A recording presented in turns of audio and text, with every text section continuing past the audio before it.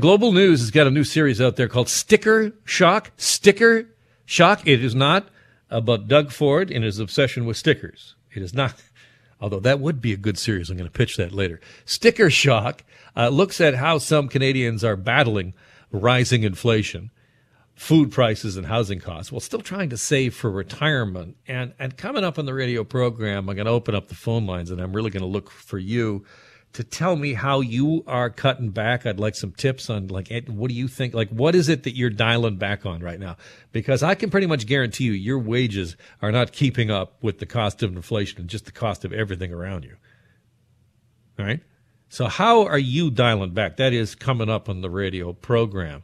But this new series comes along with an inflation calculator. Check that out on globalnews.ca. And tonight on Global News at 5:30, Ann Gaviola has more on this, and we'll be doing this every Thursday as we look at the cost of everything going up and inflation. And to talk more about ways to actually dial back on what you're spending, I'm pleased to welcome to the program Myron Genick, who is CEO of Evermore Capital. Hi, Alan. Thanks for having me. Okay, give me a couple of eye-level things that people can do to just start nipping overexpending in the bud.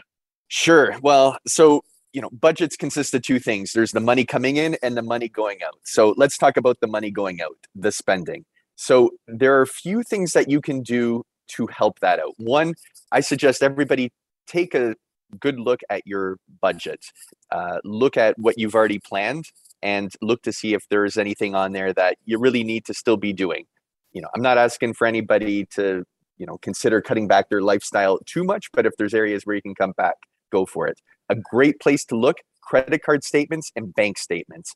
What I find when I look at my credit card statement every few months or, maybe once a year, is that there are subscriptions on here that I don't need anymore, especially, apps that my kids have downloaded on their iPads. So have a look at those, look to see any recurring expenses that are happening every month that you don't need anymore. That's a great place to cut, $10, $20, maybe $50 a month without impacting your lifestyle at all. Yes, that subscription thing is a great point because they kind of creep up on you and you don't see them. And if you're not policing it, they just get by you. Yeah, especially when you have that free 30-day trial and sometimes they sneak it in there. Or, you might be doing, you might have a game subscription or something else for a few months and then you kind of forget about it. So it's good, once a year, do the spring cleaning, look to see what you can cut. Okay. What should people do in terms of investments? And because I recently looked at my portfolio and my stomach kind of rolled a little bit. It's tough on the nerves. Yeah, it can be. So there's a few things that people can do. One is a lot of people, there's a couple of different things that people are doing. They're either taking on too much risk or not enough risk. So in the too much risk bracket, there are people who invest in single stocks. A lot of people in the last couple of years especially have been investing in meme stocks or fun stocks, funds that provide people a source of entertainment. These have been hit especially hard. So one thing that I'd ask people to consider, if you still own these stocks, consider, cutting your losses and investing in low fee, really diversified funds. Those can add tremendous value over time. So as an example, we have Evermore retirement ETFs, which are built specifically for retirement. They invest in very low fee, diversified ETFs and in a way that, you've got peace of mind. They're easy, they're accessible, and there are lots of products like this. The other thing is if you have cash or GICs in something like your RSP, right now, those are getting crushed by inflation.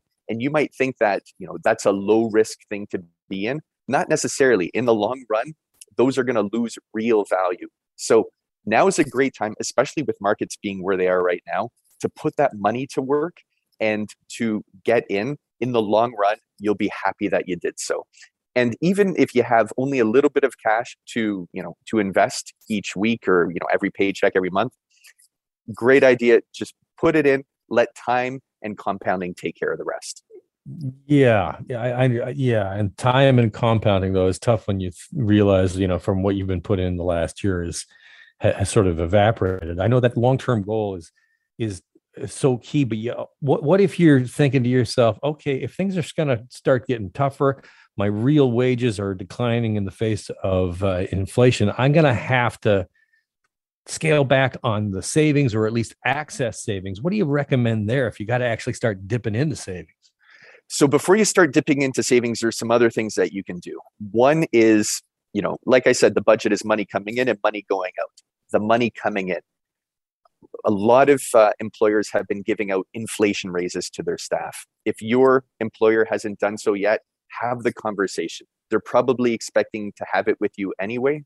And it's not, you're not asking for a bump in pay because of your performance or anything else that can be, debated. It's really not a debate that the cost of living has increased. And so it's hurting you. And, if I'm speaking to employers now, your staff will feel a lot better at working at your company if you give them that inflation bump. Even though it might hurt the bottom line in the short term, it's a great way to build the good faith among your staff. And it's a great retention policy. Yeah, Myron, I gotta go. Gotta go down the hall to the boss's office immediately. Good luck with that conversation. Yeah. Thanks, Myron. Appreciate your time. Anytime, Alec. Great chatting with you. Myron Genick is CEO of Evermore Capital.